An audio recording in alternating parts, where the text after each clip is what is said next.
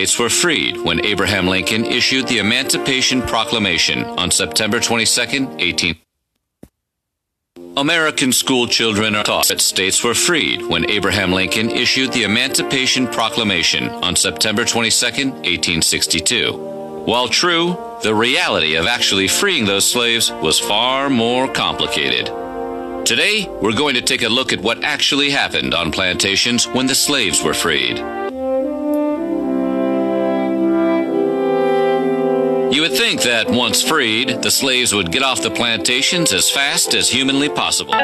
But in his autobiography, Booker T. Washington mentioned that many ex-slaves, especially older ones, decided to stay. Although free, these ex-slaves typically made deals with their former masters to work for pay.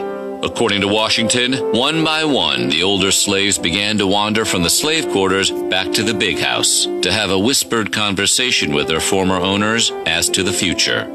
Thomas Rutling was only 9 when he and his fellow slaves learned of their emancipation. He thought freedom would mean his family would now live a life like their former master, but instead, the family chose to stay on the plantation another 2 years. Rutledge, along with his brother and sister, finally left the plantation in 1865. They went to live with a family in Nashville. He later attended the Fisk Free Colored School, which eventually became Fisk University.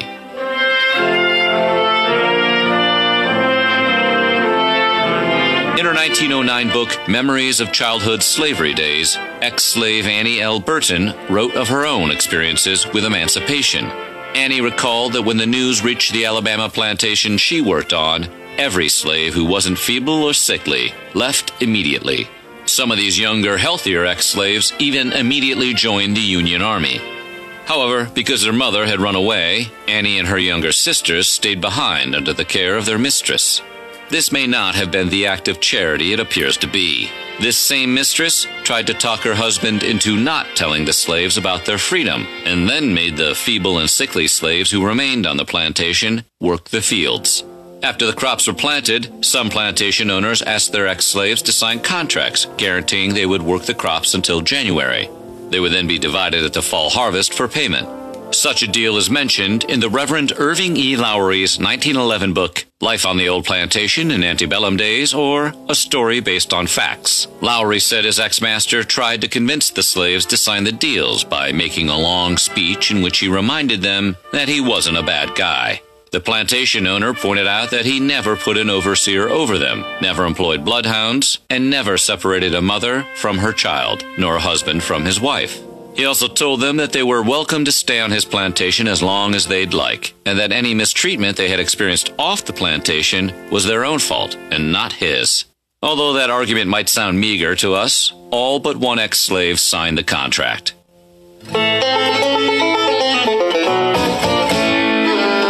Charles Hayes owned a plantation 16 miles north of Louisville, Kentucky.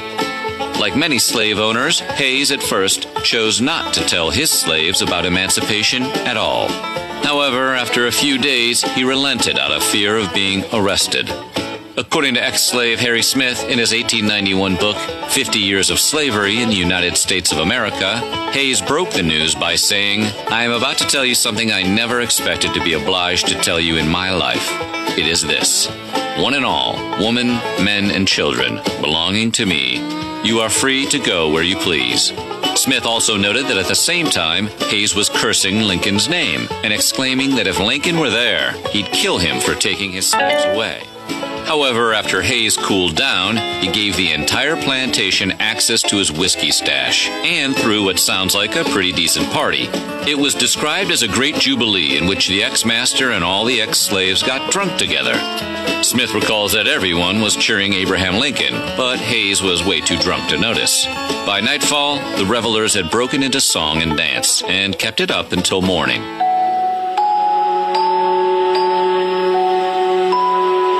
According to the Civil War diary of James T. Ayers, Charles Hayes was far from being the only master who tried to hide the news of emancipation from his slaves. Ayers was a Union recruiter who went into the South to enlist newly freed men into the Union Army. Things being as they were, he also often found himself as the person to inform the ex-slaves that they were, in fact, now free. In his diary entry for May 7, 1864, Ayers recorded spreading the word about emancipation to a group of 4 ex-slaves on a plantation near Huntsville, Alabama. He accomplished this by showing them a broadside that featured an illustration of freed slaves on one side and a 2-sentence version of the Emancipation Proclamation on the other.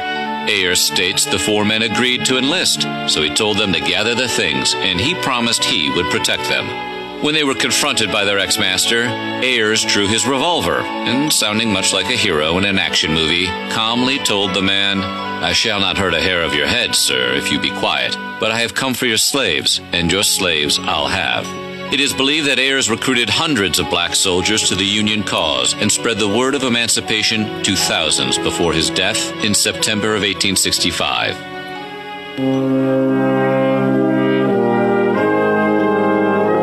According to his 1901 autobiography, Up From Slavery, the first day of freedom at the Virginia plantation where Booker T. Washington was born started with a simple, solemn meeting.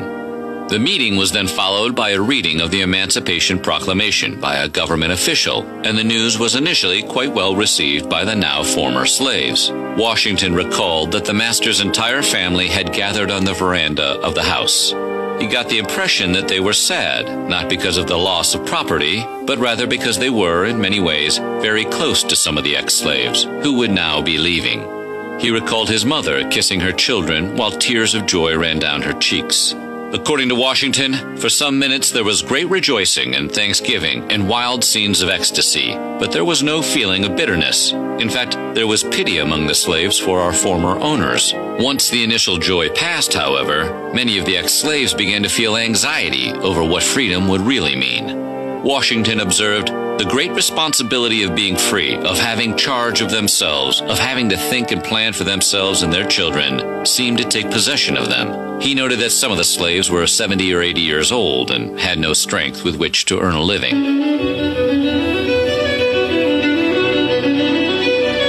According to 1908's generously titled Memoirs of Samuel Spotswood Clement relating interesting experiences in days of slavery and freedom, Clement's ex-master, Taswood Ward, informed him and the other slaves on Ward's plantation of their freedom by reading to them from the newspaper.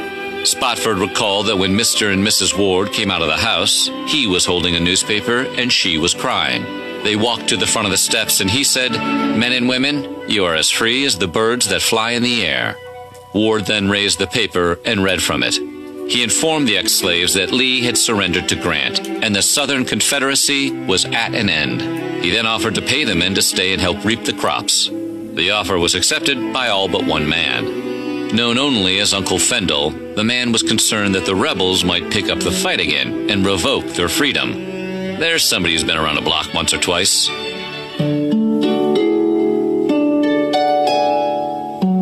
Thomas Almond Ashby was 17 years old when he watched his father inform the family slaves on their Front Royal, Virginia plantation that they were all now free. In his 1914 memoir, The Valley Campaigns, Ashby recalled that his father told the ex-slaves that he had no further control over them, and that in the future he would pay them for their services based on wage rates established by the community. He told them that if they wished to stay in his employ, they could do so as long as they desired, but that if any of them wished to seek out a new home, he wouldn't try to stop them from making a change. The elder Ashby further assured the now freed people that he had nothing but a friendly desire to see them do well and be happy. He also warned them of the altered conditions that freedom would bring, and he urged them to cultivate habits of thrift and industry. He believed hard work would make them useful citizens and earn them self-respect, which is some pretty ironic advice coming from a slave owner. According to Ashby, it took several years before all of the ex-slaves had finally left the plantation. One, a woman known only as Aunt Susan, seemed to take Ashby's advice about thrift to heart. After saving up 3 years' worth of money she earned taking in the wash and doing light work, she was actually able to buy a neat little house in the city.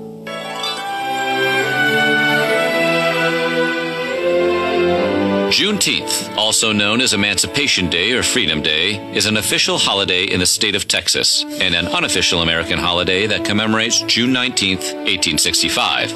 On that date, Union General Gordon Granger read from the federal proclamation that slavery was over in the state of Texas. While the Emancipation Proclamation had ended slavery in the Confederacy more than 2 years earlier, it took some time for the news to reach all parts of the war-torn states. Granger's proclamation guaranteed absolute equality of personal rights and rights of property between former masters and slaves. It also declared that the connection between master and slave was officially replaced by that between employer and hired labor. During the late 19th century, Juneteenth was primarily celebrated by the black community. However, the civil rights movement of the 1950s and 60s led to a renewed interest in the holiday at a wider level. In January of 1980, it became an official holiday in the state of Texas. And in the 21st century, it has become a widely recognized day to celebrate black historical achievements and encourage respect and pride in all cultures.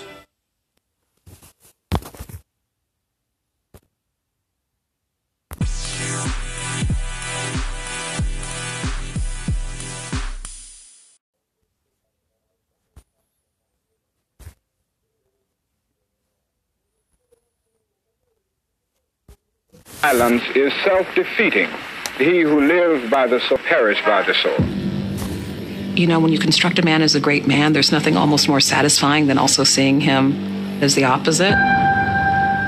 When the National Archive puts government documents up on the web, one has to confront them. Tapes from the hotel rooms, FBI reports, those are pieces of information that we shouldn't have. The FBI was most alarmed about King because of his success. He realized how sick this country was. We were trying to reveal the truth about segregation. J. Edgar Hoover is famous for saying that he feared the rise of a black messiah. The FBI says it's clear Martin Luther King Jr. is the most dangerous Negro in America, and we have a resource at our disposal to destroy him. J. Edgar Hoover was the head of the FBI for 48 years. The FBI's focus was collecting salacious sexual material of King with various girlfriends. Hoover had made the speech that Martin Luther King was the world's most notorious liar. Now, what am I going to do about Martin Luther King? It looks to me like he's too far gone. This was a way that they could bring down a very influential black civil rights leader and contain the movement. The FBI mailed a tape of Dr. King with other women to him and to Coretta with an advice that he should go kill himself. The greatness of America is to protest far right. Staying calm under fire is very hard when people are trying to kill you. Who was to the left of mainstream in civil rights was deemed a subversive. They use surveillance in order to foment violence and break apart these organizations. They were running a surveillance state.